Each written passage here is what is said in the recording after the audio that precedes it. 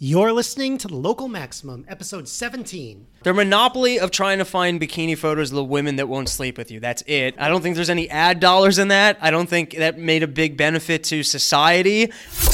Time to expand your perspective. Welcome to The Local Maximum. Now, here's your host, Max Sklar.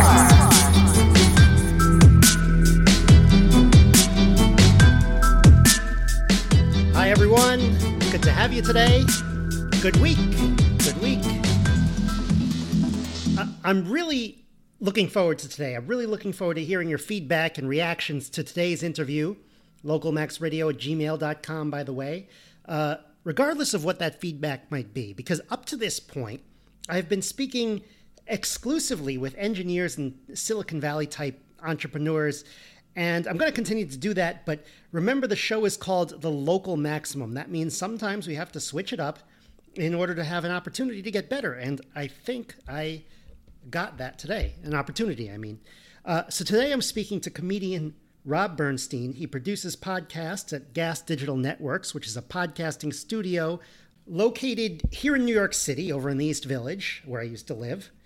There he serves as co-host to Dave Smith's Part of the Problem podcast, and he has a really funny podcast of his own called Run Your Mouth. I found it recently, and now I just can't wait for the next episode. So it's called Run Your Mouth again. It's on iTunes and SoundCloud and all of those places. So I'm sure wherever you get The Local Maximum, you can get Run Your Mouth podcast as well. Now, I wanted to find out a few things today from Mr. Bernstein. First, this is my first interview of a fellow podcaster. I've been on other podcasts, and I plan to reciprocate to those podcast hopes, but that hasn't happened yet. So I think it was an opportunity today to talk about podcasting and comedy in general, and to find out from someone with a little more experience of how it all works. I mean, as you know, this isn't a comedy podcast per se, but as I said, I used to do a little bit of comedy in college, and it's really important to me to keep things interesting and engaging when I'm talking about ideas and concepts. And yeah, got to get those laughs. So today we're talking about podcasting. We talk about comedy. Also, Rob has covered some of the same issues on his show as I have. So we talked about Facebook. People love that stuff, by the way. We talked about the perils and opportunities in big data and in targeted advertising. I had to talk about Foursquare and Marsbot again. Let me back up a little here, because it's one thing to be being asked off the cuff to explain some of this stuff. It's another thing to craft the perfect monologue answer. I mean, I've done the latter, but if you'll notice, for example, in episode 7, I can ask Dennis stuff and he'll give me a pretty good answer right off the cuff. That's what a pro does. So if I want to get good at this talk radio podcast stuff, I need to get good at answering questions off the cuff. So we'll see how well I did with the what is Foursquare question and the what is Marsbot question and the what is your position on Facebook question, which is something that I explained in a monologue in episode 9 on fixing Facebook. But wow, that's hard to explain off the cuff. You know, even if you think my answer that I gave is okay, I was really kind of sweating there. So we'll see what that comes out like. You know, it reminds me of when I did my radio show Max and the Wiz back in the 2000s in college. I would listen to the show later and I'd be like, I said what? You know, how dumb is that? You know, and too bad it was live. People heard it, so I couldn't even edit it. So if you want me to expand on anything that I said today off the cuff, something that you either want to know more about or disagree with or see a problem with, you know, email me again, localmaxradio@gmail.com, and I'll give you a more detailed monologue or discussion in a later episode. All right, one more thing before we get started. This single episode will be marked as explicit. Just so you know, it is really not that bad. Just a few F-bombs for emphasis, not a whole lot. Nothing different than the way that, we talk at the office sometimes, engineering and sales. But I want these episodes to be more authentic. So I don't want to place, restrictions on my guests. But the internets say that this kind of thing needs to be tagged as explicit, even though there's a difference between what we have here and like really explicit. But that's the world we live in. So take from it what you will. Okay, now let's go back in time to my interview with comedian and podcaster Rob Bernstein. Rob, Welcome to the Local Maximum. Thanks, buddy. Rob Bernstein, Robbie the Fire. Where did Robbie Fire come from? Louis J. Gomez, entrepreneur, owner of Gas Digital Network, podcast personality, and he's the marketing guru who self-named me that on his podcast, and I just went with it. Awesome. So welcome. If you want to get yourself introduced to a real scumbag of a human being, go look up Louis J. Gomez, support his causes because he has a kid, so give him your money. Real Ass Podcast. There you go, Louis. You got a plug. All right, great. You got a plug to my... I joke about how small my listener base is, but it's growing now. I used to say like tens of listeners. Now I can say like hundreds maybe. And if you do know Louis, please don't tell him I called him a scumbag because he's actually the nicest person I know. So tell him I said that also. Okay? Thank you. This is a public this is a public podcast. So welcome to the Foursquare office. It's good to have you. Thanks a lot for coming in. I really appreciate it. Yeah, anytime I can get into a corporate place like this and steal some stuff, I don't turn down the opportunity. All right, we'll be watching you, but there's a lot of stuff that you could just take. So. Oh, really? What's up for grabs? I'm a hoardery kind of guy. I'll take it. I think there are pens, and there might be T-shirts, and there's definitely cookies and stuff.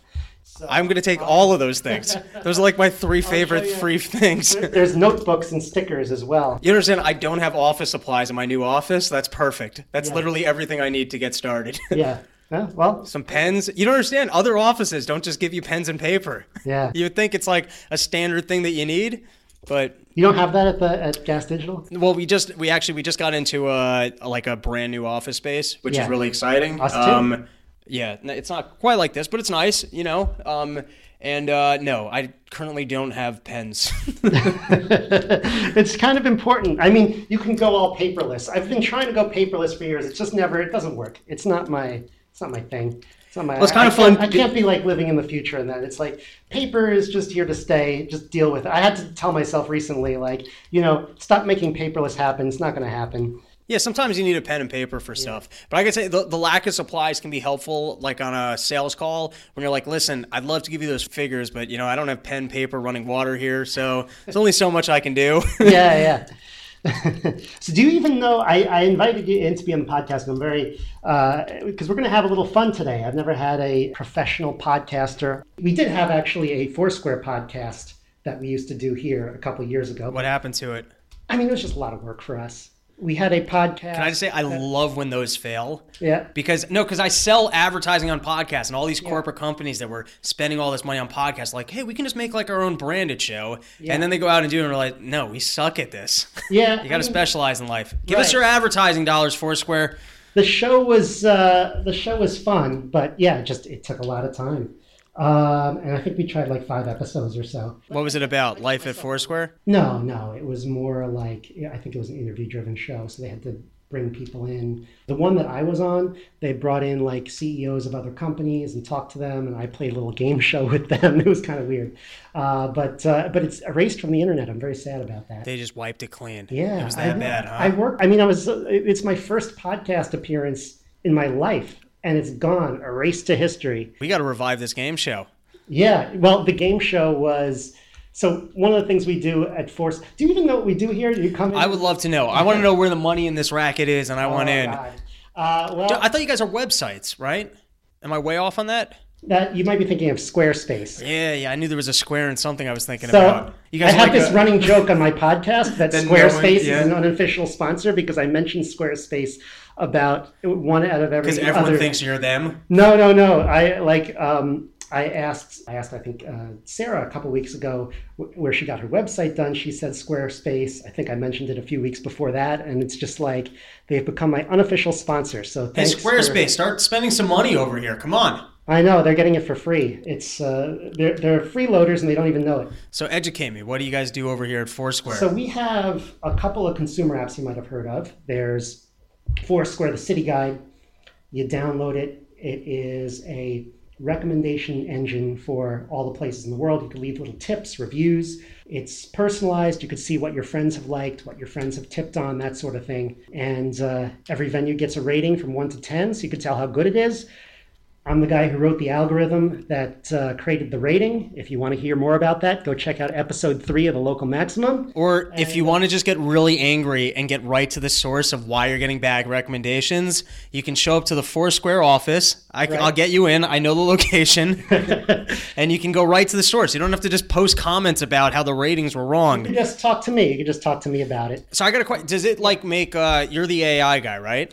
Yeah, one of. Okay, so like recommendations, does it go like, will it go, hey, you've gone to this place, now you're in this area, they got a similar place, you like that one, hey, you should like, is that built into it at all? Yeah. We worked years on this. Basically, my goal from when I joined here in 2011 was to build the best local recommender system in the world.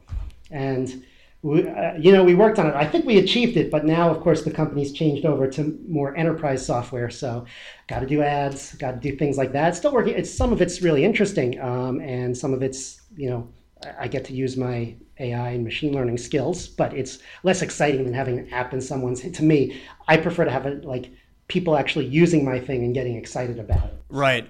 I would love to see the inner workings of what my digital footprint is, because like the actual like computer thing scary. On me would go, hey, you're a reckless alcoholic that passed out in this dive bar. You might also like passing out in this dive bar. It would be like that kind of shit. Like, so we actually did a bot called MarsBot a few years ago, and you can download that.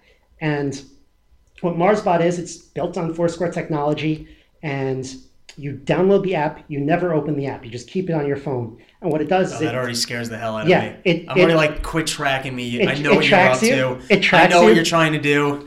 It tracks you, but it doesn't. All it does with that is it learns your habits and makes recommendations. Right, and it tells you in the app what it's learned about you, and it texts you SMS. So that's even worse. Yeah, and then you could write back to it, and then it writes back to you, and I hate everything you do. I just want you to know that as we continue this conversation. I have no trust. I programmed into it. There's one module where if you're out late at night and you keep going to different bars, the texts get weirder and weirder. That's kind of funny. Yeah, try like it. Yeah, it also has this module where it uses different adjectives to describe the place depending on what people have said about it, what the rating is. Like if the rating's really high, it'll say this place is awesome, and if the rating is so-so, it'll. Hey, it'd be a weird tool. I don't know if you guys ever tried this, but this would be like a weird tool for you in sales. I never use this, but they got this thing. It's called mirroring, which is kind of like if you get on a call, you kind of want to mirror somebody else's energy. Yeah. That kind of. So what would be interesting for you guys from like just a purely sales perspective is picking up on the language that people use to throw back at people. So for example, like if I talk to a company and I notice in their marketing, they're using the word vibe a lot. Right. I want to throw them, hey, I just think we vibe really well together. No, I do that. I want to like pick up on their words and throw it back at them. For you guys, if you're trying to like get people to walk into some restaurant off of past things, I would like scan every one of the reviews and be like, what kind of language they use. Right. Mine their language. Yeah. Throw it back. Like if they're using the word decadent a lot, then you're like, oh, they got the most decadent. That's a really way to. We've come closer to that than you might think. Yeah, I know you guys are a bunch of dirty bags. Yeah. I'm a compulsive person, so I have no trust for like people knowing my habits and being able to market to me. That's the scariest thing in the world. Yeah. But that's what are the other dirty tricks you guys are working up pretty here? Pretty much what we do. We learn your habits and we market new items to you. And I'm sure even if you don't have Foursquare, Swarm, or MarsBot, we probably still know your digital footprint. We probably still know where you're going. Our thing is like, where are you going? What stores you're going into? Do you understand how creepy that sounds to people? We just want to know where you're going. Yeah, exactly. I just like, what are you up to? Where are you headed? Yeah, well, we're careful with it, but it's probably no consolation. Well, okay, now listen, we're getting into it early. Okay. What's the most devious thing that you can do with that information? Like if you really know... Look, I mean, if... not the company, but if it gets into the wrong hands, you can have someone stalking someone else if it gets into the wrong hands. No, I wouldn't say that. Like, be careful about that. Like really macro. Let's just say Foursquare. Let's just imagine for a second. Okay. Who do you think's going to run against Trump in the next election? Yeah, no idea. I don't know either. Let's go with Oprah. Oprah, fine. Oprah is running against Trump. Okay. Let's say you're aligned. You guys are doing big business with China. Yeah. And not just that, you also, now let's go with this. You're importing a ton of people with those HSN-1 visas. Okay. Like they can only afford so many of you Yale graduating people. They need some cheaper, smarter talent out of India, China, some of these super smart engineer people. And they know that Oprah is going to open up the borders for a ton of these people. And so you guys are going to make so much more money if Oprah's elected than Trump. You still with me here? So you guys have a big incentive. You guys are 100% Team Oprah and 100% anti-Trump, theoretical. Okay. Okay. Could you take all the data you have on people and go, and I don't know if you have enough data on people, but go, okay, here's the people that we think are most likely to convert from Trump to Oprah. And it's based off of the following habits of things that they do. And I also think that this is the information that you would have. Like, do you have like profiles of marketing to that extent that you have like a really good idea of how you could persuade people? Yeah. That's what this whole industry is right now. I mean, our part of it is just figuring out where people go. There might be other things that are more. But how much can you, like, I know that if you really studied my habits and hours, you would know a lot about me. The biggest thing you would know is I don't keep normal hours. Right. You would go, oh my God, this guy's pretty compulsive. He ends up like... But that's a good feature for marketing. I'm going to write that compulsive down. habits? Doesn't keep normal hours. That's huge. I should add that as so we have a bunch of features. That's probably the biggest tell of knowing if someone's disciplined or undisciplined. Think about how many bad habits people have who are just the people who aren't going to sleep till 3 or 4 in the morning. What are the biggest like tells that you have where you're like, okay, this guy's doing X, he clearly, like, you must have like some like personality things where you just go like, oh, like here's a simple one. This guy goes into sports stores a lot. He must be athletic. Like that's a pretty easy one. But I'm saying like, what are kind of like your list of like easy tells that then get someone like profiled in, you know, a specific way? So for ad targeting, it could be something as simple as they've gone to Home Depot in the last or a store like that in the last month, or they tend to go to coffee shops. It's very, very simple level. It's nothing like... What I'm learning about this, I got to be a little more chaotic in what I'm doing to try and keep these people off my... Like, go to Home Depot, even though I'm not going to build anything. Yeah. Go to a yoga class, you know, let them think like... Just go to yoga class and have like a quesadilla in the lobby and then head out. But the truth matters, I work in marketing. I don't get good enough information. But the biggest thing you honestly want to do is just be able to match people up with products that you think are a good fit for them. Right. Because that's what sponsors are willing to pay for. And you know, like it's not always that malicious, but I do think people can do some shitty thing with big data. Oh yeah, I mean, we've talked about this, particularly with respect to Facebook, how, I mean, I went to a talk in 2014 called Data Science for Good, and I was like, what are they doing? Like cancer research? It turned out to be a guy from the Obama campaign about how he used Facebook data to target people and, you know, get people to vote for Obama. And now Trump's in trouble for that. Yeah. That's the way the game is played. And they're like, oh my God, the manipulativeness of Facebook. But anything that you think you're doing for good is always going to be, like, in that sense, is always going to be, well, particularly with politics, which is why I try to stay out of it because it's very frustrating. But whatever you do in that regard, you think you're helping one candidate. The other side's just going to come back and use it the next time around. So, I mean, How could no one see that coming? But it's like people just ignore it. It's just life. I think to me the scarier thing with Facebook is that they've proven that Facebook can manipulate your mood. Like they can do a lot of things. They can give you a lot of negative information so that they know that you're going to end up being more depressed. Or you know what they can do? They can like hyper focus.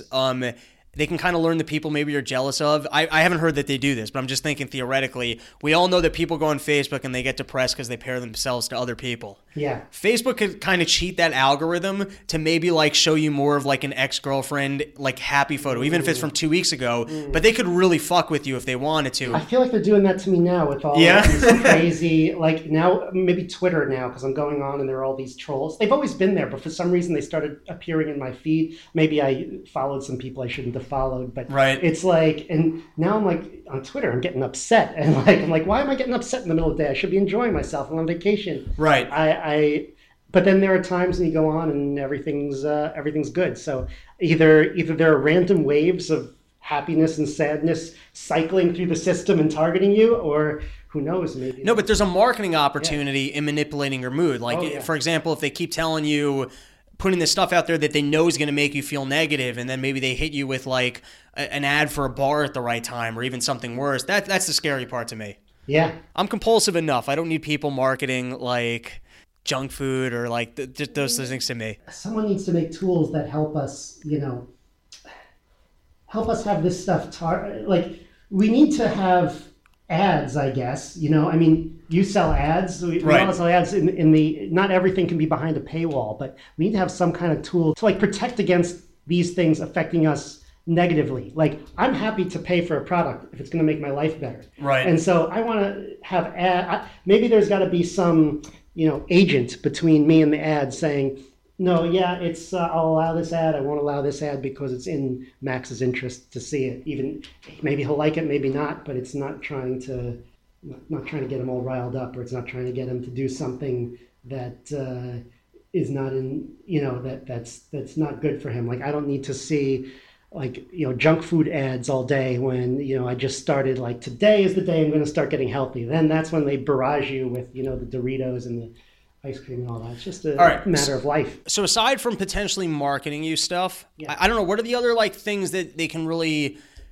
or like what else does big data do? I know there's tremendous value in big data. Yeah. Like people spend big money people want big data. Oh yeah. But if I have it, like what other power does that give to me? In other words, it depends what the data set is. Right. Right. I mean, so the reason why we were collecting all this data initially was to build the recommender system. I mean, our vision was like, hey, I'm walking around in New York City. They always sound so innocent, right? I'm just trying to make some recommendations for you.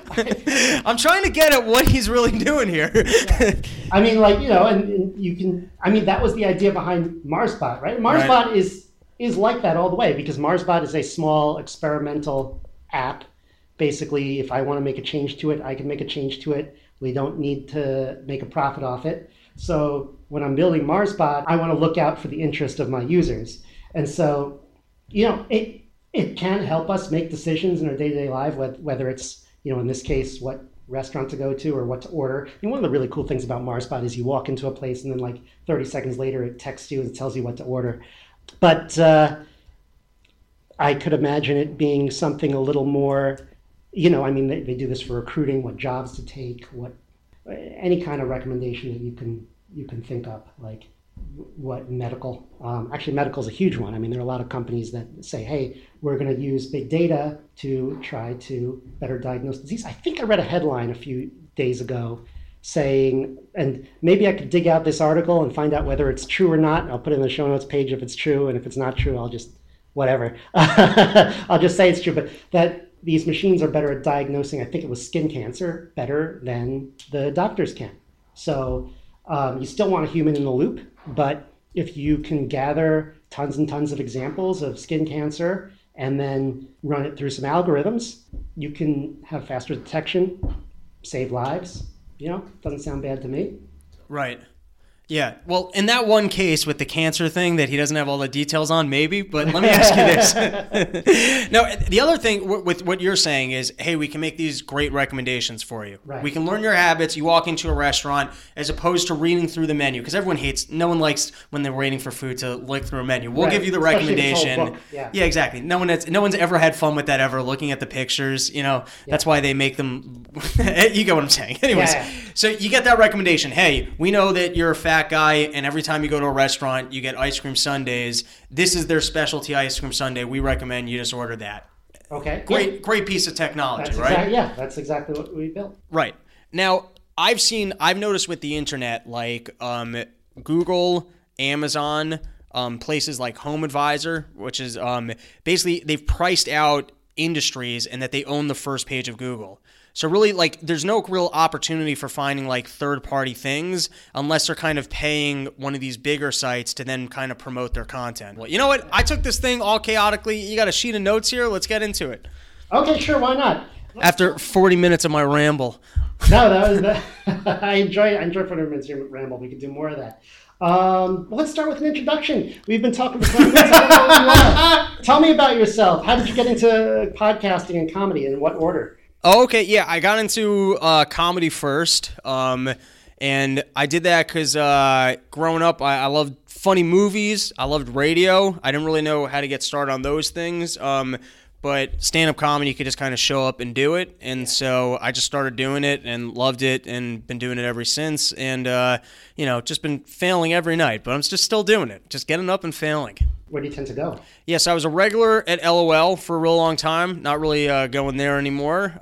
So, I'm finding a new home. If you're out there listening, you got a place for me to perform, I'm available, and I'm still failing at it. So, that's marketable. Well, let me ask you a question. Yeah. Because I go to comedy clubs every once in a while. Yeah, what spots do you like? What's that? What spots do you like? Oh, no, just very infrequently, like maybe once or twice a year. But I was at one a year ago, and I don't remember where it was, somewhere in the Upper East Side. And it was like a Monday night, and there were like 8 people in the audience, and nobody was getting a big reaction. And right. They're getting frustrated. They were all getting frustrated and mad. And I'm like, look, there are 8 people here. Like, why, like, just use it to, I don't know. What was going on there? Why can't they just use it to practice and not be upset that the 8 people are, maybe laughing a little bit, but not, because they're not feeding off each other. It's not working. But everybody up there just kept getting mad, and it was like, this is not, the show is, this energy is getting worse and worse in the room overnight. And then after 3 hours, I left, and then the guy who was coming up, do you remember, was this at an actual club or just like a random bar show? It was an actual club, because I remember they gave me free tickets to come back. And really? Do you remember what club? No. One of the funniest things I ever saw was at LOL. This is years ago. It was a sold out room. Yeah. And it was just the worst show you've ever seen. Even in a sold out room. Sold out room, just nobody's stuff was going over well. Now, most comics don't watch the other comics. They just don't. You're hanging out. You've watched enough comedy. You don't give a shit. Right. You hang out in the green room. You go up. You do your spot. You have a beer. You leave. Yeah. For the most part. Gotcha. Every once in a while, someone shows up and you're like, oh man, I really want to watch this guy. But that's rare. Okay. I was newer in comedy, so I'm not great at like sitting down and stuff, but I used to drift through the room to kind of get a sense of what everyone was doing. I'd watch for a couple of minutes, walk out, walk in, walk out. That sounds like a smart thing to do. I'd watch a little bit of everybody's set. You stake out the audience. A little bit. See what they're up to. Yeah, just see what's going on in the room. On this particular night, not every comic handles a bad crowd this way, but in this particular case, every single comic was playing the card of, like, basically, yeah, you fucking audience, you stink. Just berating the audience for stinking. Now, I have to tell you, sometimes that works. Yeah. That's a card. If you have a crappy crowd in front of you, that is a card that you can play that sometimes you can call them out and win them over. But in my case, there were 8 people, and they would, like, target us one by one. It was like, and I'm just sitting there. So here it was funny. I know that every comic did that. Right. None of the other ones. Research. No, none of the other ones knew that. So it was basically a show of people that spent money to get berated for an hour and a half and not laughing at something, which is just ridiculous and stupid. So the answer is, by the way, we were talking about Lewis. Yeah. That guy's best talent as a comic. He's funny as fuck. He's a really funny guy. But what my favorite thing about him is when you have a bad crowd, no one is better at telling an audience like that, to go to hell and being funny with it. That's that guy's special skill. But anyways, back to your show with the 8 people. Yeah. Sometimes 8 people can be a ton of fun. Right. But sometimes you have to like change your beat and just kind of talk to them. Right. I wasn't there to like feel the vibe, but sometimes like when it's 8 people, they're just not that into laughing. Like they're not having fun. I was tired. It's a Monday night, just like I am today. It's like I worked all day. Well, I'm not gonna like fall over and. I mean, maybe I could. Maybe somebody could have gotten into, but, so sometimes like you're better off just kind of hanging out with the crowd at that point. Yeah. But I wasn't there. Maybe you guys were terrible. I don't know. Maybe. Very possible. I mean, I don't know when I walk into a show that I'm on the hook to perform as an audience member. It's like, that's like too much pressure. Well, that's the other thing when there's a bigger crowd, you can kind of get lost in the crowd and people ease up and like there's a better energy to it. Yeah. Small shows, I've done a ton of like 8-person shows that are a ton of fun. But yeah, I agree with you that when there's a bigger crowd, you can kind of relax. Yeah. So I've gone up in front of a lot of audiences, but I've never done stand-up comedy. It sounds pretty nerve-wracking. When I was in college, I did sketch comedy, which is a lot of fun, but I don't think stand-up, sounds really hard to me. Okay. Sometimes I can I'm very happy if I'm giving like a 1-hour talk, if it's a technical talk or something like that. If I can get like one laugh, I'm pretty happy. That's not being a comedian. That's just being a decent speaker. If I could do that, I'm happy with myself. So podcasting too. Your podcast is very funny. And I have to say, I found Run Your Mouth maybe a couple months ago. I started listening to it as I'm walking down the street. I'm walking down Canal Street one day. I'm listening to a part of it. I'm just laughing my ass off. People Thanks, think buddy. I'm a crazy person on the street. I don't remember which one that was. I actually think that was the one where you're talking about the sex doll company or whatever, and what it might be like right, to work and there. being the test marketer guy. And you know, what was funny about that is like if you had titled it, today we're going to talk about the sex doll company and make jokes about it, I would have been like, this isn't for me. But Right. it's just the way that you presented it was just, I don't know. It's just, I feel like you could take a lot of topics that I wouldn't laugh at normally and just make it funny. Well, thanks, So buddy. that's why I like a compliment, so I'll take it. Yeah, so parts of the show that I liked were also like, there was one show where your microphone kept cutting out and the way you reacted to it, or maybe it was your co-host. Okay. just Was thought I it getting hilarious. really pissed? Yeah, Yeah. I thought it was hilarious. So tell me how you got into the podcast. I guess were you working at Gas Digital first or in podcasting first and then decided to start one? Or No. So basically what was going on, I like to work. My goal in life is just to really work hard at comedy and get as funny as possible. I know like other people like working hard at their jobs or whatever your goal is in life, whatever religion you have. I don't know. I'm just on this quest to try and improve my comedy skill set as much as possible. And for a while I was putting out a web series. You guys can check it out. There's a lot of good content out there. It's called Rob's Newsroom. And I wasn't getting as much time on stage as I'd like.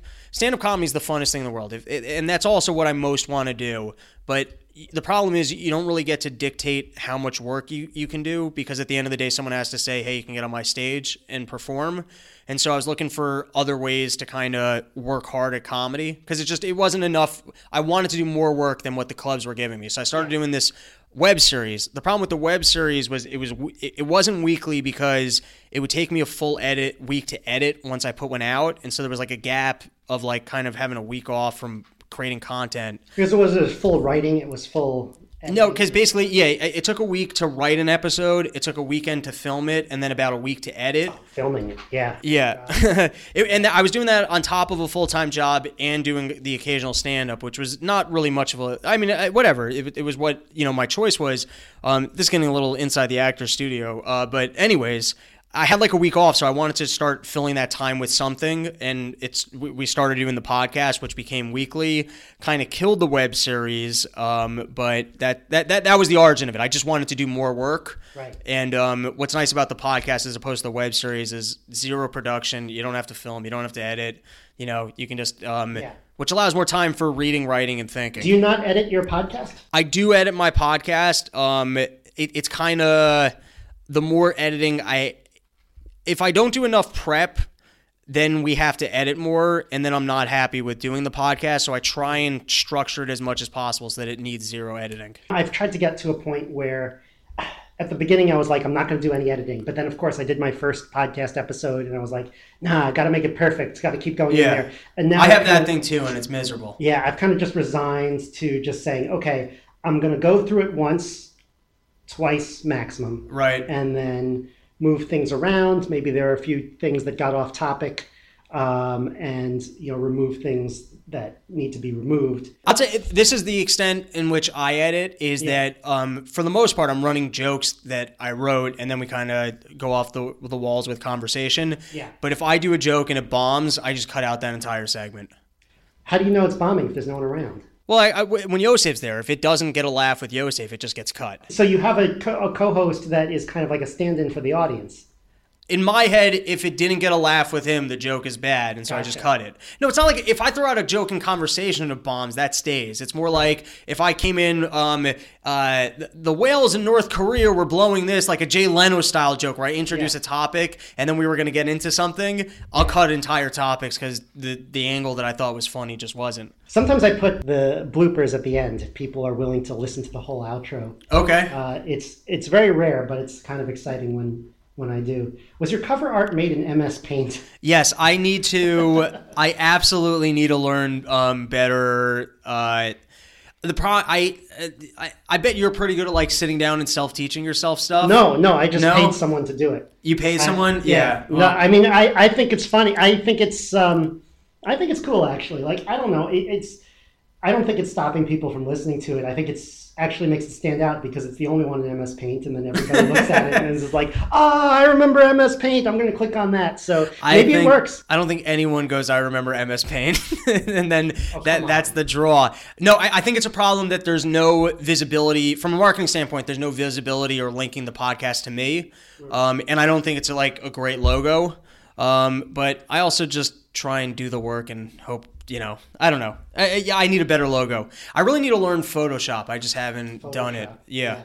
No, I'm going to stay away from this. I feel like my logo is it's okay. It's working for me now. We'll see what happens in a few months. I already have some mugs with it on it, so I can't change now. I think you got to specialize in life. Yeah. So if you can pay someone to make a logo for you, it's a better way to go about it. Yeah. But I did give them some notes and go back because it was like $10 for someone in some very small country out in Eastern Europe. And can you pull up your logo? I don't remember it. Right here. Oh, okay. It looks professional. Yeah, exactly. I don't think people listen to podcasts because of the logo. I agree with you on that. I think people hear about it. I mean, I'm trying to figure out how to get people to listen to podcasts, but I think it's almost always word of mouth. People hear it on another podcast. People hear it mentioned. Maybe sometimes people click on the logo, but I don't know. The only thing is so many logos are so similar to each other. It's hard to stand out. Do people not use MS Paint anymore? I use it all the time. I mean, apparently people do. Okay. But I feel like you were almost offended by it. You're like, oh my God, MS Paint. No, I'm not offended by it. I'm just it reminds me of my childhood. Oh, okay. Because I used to. What have people moved on from MS Paint? Adobe, for Photoshop? Me, yeah. I moved on to nothing. I used to use MS Paint, and then I switched over to a Mac in 2011, and then I stopped doing that kind of stuff. I get it. I sense the Windows hatred. No, Windows. I just stopped. I just when I switched over, and it was for work. It was just like I didn't. There was no Paint program that filled that gap. You see. Yeah, I gave up on my dream. What can I say? To be a MS Paint Olympian. Could be a market out there for it. Yeah, maybe. The MS Paint's the Olympics. Yeah. All right, so we both covered and I realize we already talked about Facebook. We both covered the Mark Zuckerberg hearings, and for me, I was trying to see if my theory on how Facebook thinks, which I had already said in the previous episode, matched up with his statements, but. Can you give me the brief? How do you think Facebook thinks? I feel like their thesis is, and this is regard to hate speech and trolling and all that, was the way we solve it is we need to build a machine learning algorithm, which is what I do because I know that all we need to do is have a bunch of our people go in and label a bunch of these examples of bad behavior. Right. And then we feed it through a machine and we make the algorithm really good. And then after 5 years of research, this problem will be over. And I just think that's just a really terrible approach. I think it's going to be biased based on what their people are putting in. Right. And I think even if they have a good solution for the bad behavior in 2018, in 5 years, people are going to come up with other bad behavior. And it's a arms race. Sometimes you can win an arms race, but I think this is the type of arms race that they're not going to be able to win. So in your opinion, the machine learning is not good enough for eradicating it's good enough bullying on Facebook? Right. It's good enough for eradicating spam. It's good enough for eradicating certain type of bullying. Like if I could say, hey, here is an example of bullying that I want to get rid of. I'm trying to think of a specific example. If you could think of a specific type, you could filter those out totally. Right. I'd be very optimistic, but I think they feel like they're coming up to a general solution which doesn't exist because people are coming up with all of these innovative ways. I hate to call it innovative, but it's innovative ways of destroying people's lives online. Okay, so to me, just two things on that. I remember, and this is a loose memory, but I remember one point within that supposed algorithm that they had for, I guess, filtering, let's say, negative content's the wrong word, but bullying content. What's the term that you were using? I mean, there's bullying, there's hate speech, there's fake news. Let's go with hate speech, fake news, whatever. Russians. So I remember that in conjunction with that algorithm, they realized the algorithm wasn't good enough, and so they actually assigned some people without, like, they were making a public claim of like, hey, this is just all computer based, and then the reality was they had like a manual team that the manual team was supposed to go in and take off the stuff that like the computer was missing. But then they discovered that the manual team, and please fact check me on this, I do read the newspaper, but I'm frequently just wrong. But I seem to remember that the manual team was actually slanting everything more liberal, and they were actually just taking like down kind of conservative content. I mean, that's possible. You know, that's the political leaning of most people in the tech industry. Right. But now, to go back, in my opinion, though, well, I guess, you know, Facebook's a business, and so they must think that getting rid of like overtly negative content is just in the best interest for their business and keeping people on there. So like whatever the fuck they want to do, it doesn't. But a lot of these places are also like, but a lot of these places they're in a situation where they don't know. There's nothing telling them this is going to help the business, this is going to hurt the business. They just kind of have to follow their nose, I guess. That's where, here's to me where, in my opinion, like you're just kind of being a bunch of fucks, which is they don't stand for anything. They're just kind of being reactive to, oh, is the market tomorrow going to be offended about, you know what I mean? It's like, have an opinion, have some sort of a view of what your company's supposed to be, what you want to stand for. To me, that's better marketing. That's what I relate to, is people that actually have and want to fight for their point of view. Right. There is no, I mean, maybe Twitter is a better example of this, but Facebook, there is no like, I wish Twitter would come out with like maybe this could actually be a bad idea, because when you're coming up with an idea and you're about to say it and you're like, this could be a bad idea. But I'm just going to say it anyway. They come out with like a list of, here are like the 10 rules for, you know, what Twitter stands for in terms of the conversation. Like here's an example of, I want to say, it's just going to become like a do not do list, but maybe that's what they need, a do not do list. Right. You know? And hey, these are kind of general principles so that we don't look hypocritical when we remove one person and don't remove another person. No, these are the general principles that are going to get you removed, and we'll apply these more equally. But I don't see these general principles. I just see it more like it's just at their whim. Yeah, exactly. Yeah. So I think, well, here's to me is the real Facebook. Their big claim is, hey, we're all about connectivity. Yeah. We want everyone to be able to come here and connect with one another. What I think they're doing. It's two things. One is they want as many people on their platform as possible, and there's probably two things that they get from that. One is they're in the big data game, and the more that they can understand people, I don't even quite understand the full potential of what they can do with having profiles on a massive amount of the world population. I don't know what the next generation of AI is. I don't know what the power game is, but I do know that, like, if I was let's just say Bill Gates, Warren Buffett, a whole bunch of like these billionaires are sitting around in the room and they're like, how can I remain in power? What are the investments I got to make? One of the big ones is going to be big data. How do I have profiles on all of these people? I don't know what they're going to do with it, but I know that that's an asset. So they want as many people on their platform. So for one, they have access to all that data. The next thing, in terms of having everyone on the platform, is that they're also able to market to all these people. It's like the same as almost just getting television ratings. Hey, I'm a television program. I have high ratings. Everyone's here. I can market to them. Then there's everything that within the platform. Like I heard now they almost do what Craigslist did, that you can do like postings for shit. So let's be honest. What they're looking to do is have as many people on the platform as possible so that they can sell stuff to them, collect their data. And I don't know. That's basically it. That's what they're looking to do. Of course. So they overstepped in terms of like how much they got a reaction from the marketplace, and that's why they're running their things like, we want to be the place where you can be in love with your family members. They showed their corporate side too much of like, hey, this is what we're actually looking to do. This free thing isn't free. And people went, hey, like, what's going on here? Now, here was my take on what happened with the government there. Right. To me, it's like when you read stories out of China of corruption, that the government went after someone for being corrupt. I think we all understand, okay, they're not really trying to get rid of corruption. Just in some way, this guy's not on the winning team anymore. He's on the outs from whoever you got to be in with decided you no longer get a piece of this cake. We're giving it to someone else. Would you agree with me on that? Right. So if that happened and you could pick any country. Any country. Like Venezuela, whatever, Cuba. When you hear someone goes to jail for corruption, they're not trying, the government can go on and on, hey, we're out here and we're getting rid of corruption. That's not what's going on. They're exerting their power and they're keeping things within their control. Right. I think when I hear the government's doing these grand good things, most of the time that's more of what they're doing. And so I think that this was a power play by the government that they want to bring Facebook more within their control.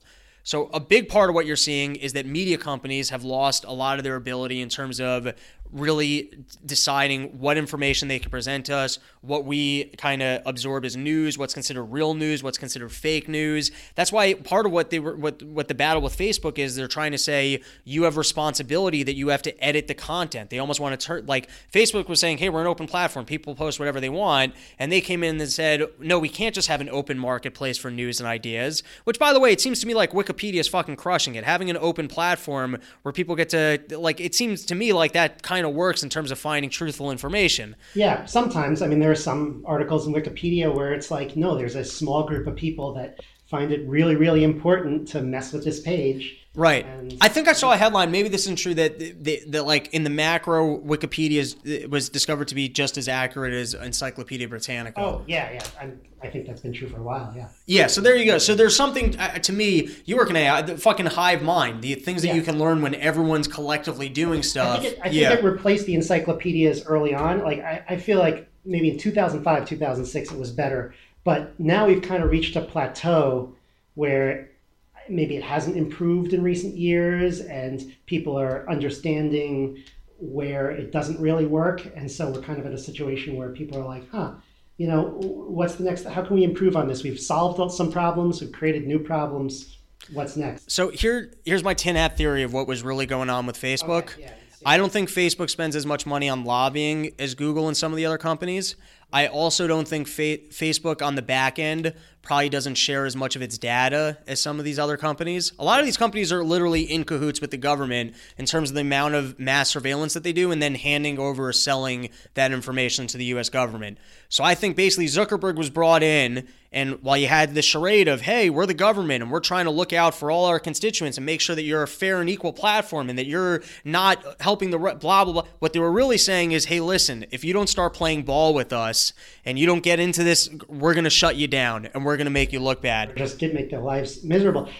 Have you seen the recent Facebook commercial? Because it's really creepy. Well, that's the one with, hey, we're here for connectivity, right? Yeah, and with the family stuff. I can play it. Yeah, play it for the fans. Which, by the way, you know what I thought was creepy as hell was when they had the drone one where they were showing you, hey, we're getting free internet for everyone in India. Right. And it's like, no, you're trying to get all of their data. Like, let's be honest about what you guys do. We came here for the friends. We got to know the friends of our friends. Then our old friends from middle school, our mom, our ex, and our boss joined forces to wish us happy birthday. And we discovered our uncle used to play in a band and realized he was young once too. And we found others just like us. And just like that, we felt a little less alone. But then something happened. We had to deal with spam, clickbait, fake news, and data misuse. That's going to change. From now on, Facebook will do more to keep you safe and protect your privacy, so we can all get back to what made Facebook good in the first place. We also see everyone's private moments in the background of their commercial. And we all get right. Oh, that's so funny. Can you pause that for a second? Everything that they just played, if I have to see at home, I'm annoyed. Like, I don't want... Really? Yeah. Like, if you're not if you're not friends enough with me that for some reason I'm in front of you and you're sharing a photo of some incident in your life, I have no interest in casually seeing it on Facebook. Right, unless it's like a close family member, you don't need to see like, oh, it's my birthday, it's my engagement, and I'm so happy, and it's someone who like I friended once in college. I find, firstly, if it wasn't for doing comedy and trying to promote my own content, I would not have Facebook on my phone. Yeah. I sadly needed it because too many comics don't have my number, and like I get booked on gigs through Messenger and stuff like that. So it's become like a tool that I need. Other than that, Facebook, to me, the most annoying part about it is that it makes me available to people like casual relationships that I never liked, don't have any interest in engaging with, and like it's too easy that they can message me and now it pops up on my phone the same as a text message. They get a little check mark whether or not I read it, so now I have to feel rude about the fact that I'm not responding. It's like I shouldn't even be available to this person. Yeah. Yeah. Do you like? So sorry if that's too much anger for the people out there. No. That's not that angry. I've listened to a few episodes of Part of the Problem. I've heard angry. Oh, you've heard us get at it. Yeah. Dave's got more passion than I do. Yeah. Right. Yeah. No. I just found that whole thing like a little creepy, as if they like just noticed that. Like it's right. It's not like this wasn't true, 10 years ago, or even I was on Facebook in 2004 when it was first opened. People were making fake accounts and trolling people. Like that was even happening back then. Almost as soon as when there were 2 users on Facebook, probably the second user was bothering the first user. Probably almost immediately. That's funny. This is what's going on. Branches of government are trying to figure out how did an outsider get elected, and they're trying to bring all of those things under its control. And Facebook is one of those outside things that it's new, and they're like, this isn't under our control. How do we change this so that we're not getting boxed out again? It's amazing to me, though, if you look at like the history of these companies, they assume that, Facebook is going to come into, if, let me put it a different way. They think if only... I can control Facebook, I can control the world. Or I heard in the hearings, Facebook is a monopoly. But in 10 years, there are going to be other companies on the scene. Also, there are going to be other Facebook, here's the ridiculous... And it's not a monopoly at all. Well, yeah. Anyway, Facebook's a monopoly of what? Like, if you're upset about monopolies, fine, I understand. Firstly, it's not true. But let's say someone had a monopoly over water. Yeah. Fine. I get why maybe you would say, I need government to come in and help me because these people are charging me too much money for my water. I can't afford water. Right. What is Facebook a monopoly of? What, you can't have a relationship with your mother without Facebook in there? Like, what exactly is it that you think government needs to come in and regulate because if they didn't, you won't have proper access to? What is it a monopoly of? Nothing. The people on it. And you can't interact with them. The people that you're interacting with on there, like you can't interact with your own mother outside of Facebook. Who can't you interact with if Facebook disappeared tomorrow? They're not a telephone, you know what I mean? Right. It's a monopoly of what? Yeah. I mean, you could say if their primary business is ads, they're certainly not a monopoly in ads. So, right. But, some of the things they do are very... Their monopoly of trying to find bikini photos of the women that won't sleep with you. That's it. I don't think there's any ad dollars in that. I don't think that made a big benefit to society. I don't think government needs to regulate it. Yeah. Don't edit that. It's the first funny thing I've said. Okay, great. I think it's about time to wrap up. Let's see what else. What can we promote here? What can we promote? We had a whole second sheet of topics. You're cutting us off. No, I'm kidding. I think we did it, dude. If someone wants to hear more from Rob Bernstein, where should they go? Yeah, absolutely. Thanks for giving me the opportunity to promote myself. Run Your Mouth podcast. We used to put it out every week. Now we're putting it out when I get around to it. So, just stay in tune. They're special when they come out. Check out Rob's Newsroom. The last one we did was all about the Federal Reserve.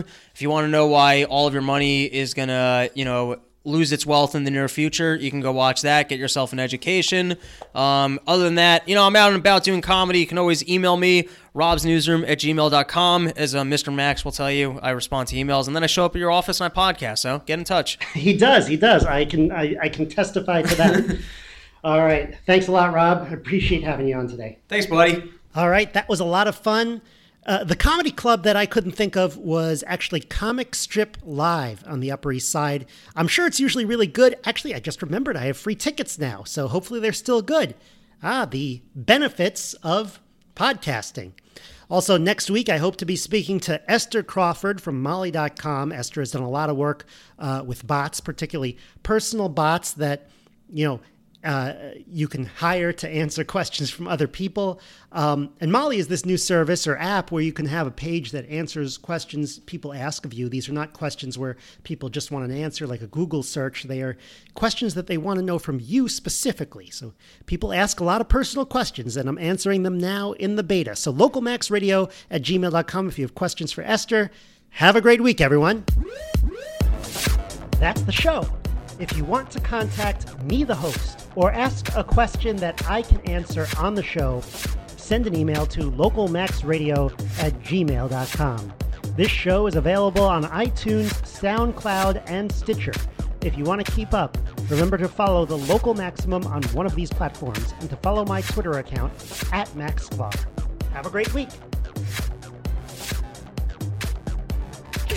Feel the power. She said, I don't care what you say, you're gonna see me shine someday. And they said, dream on Savannah, dream on Savannah, a million trillion wishes and it won't make it all come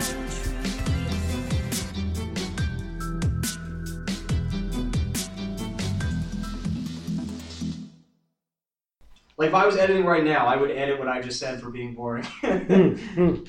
We'll see. We'll see. And I would edit that I would get right to whatever the next question was. Except now I have to keep it in because we spoke about it. Or maybe I'll put it at the end.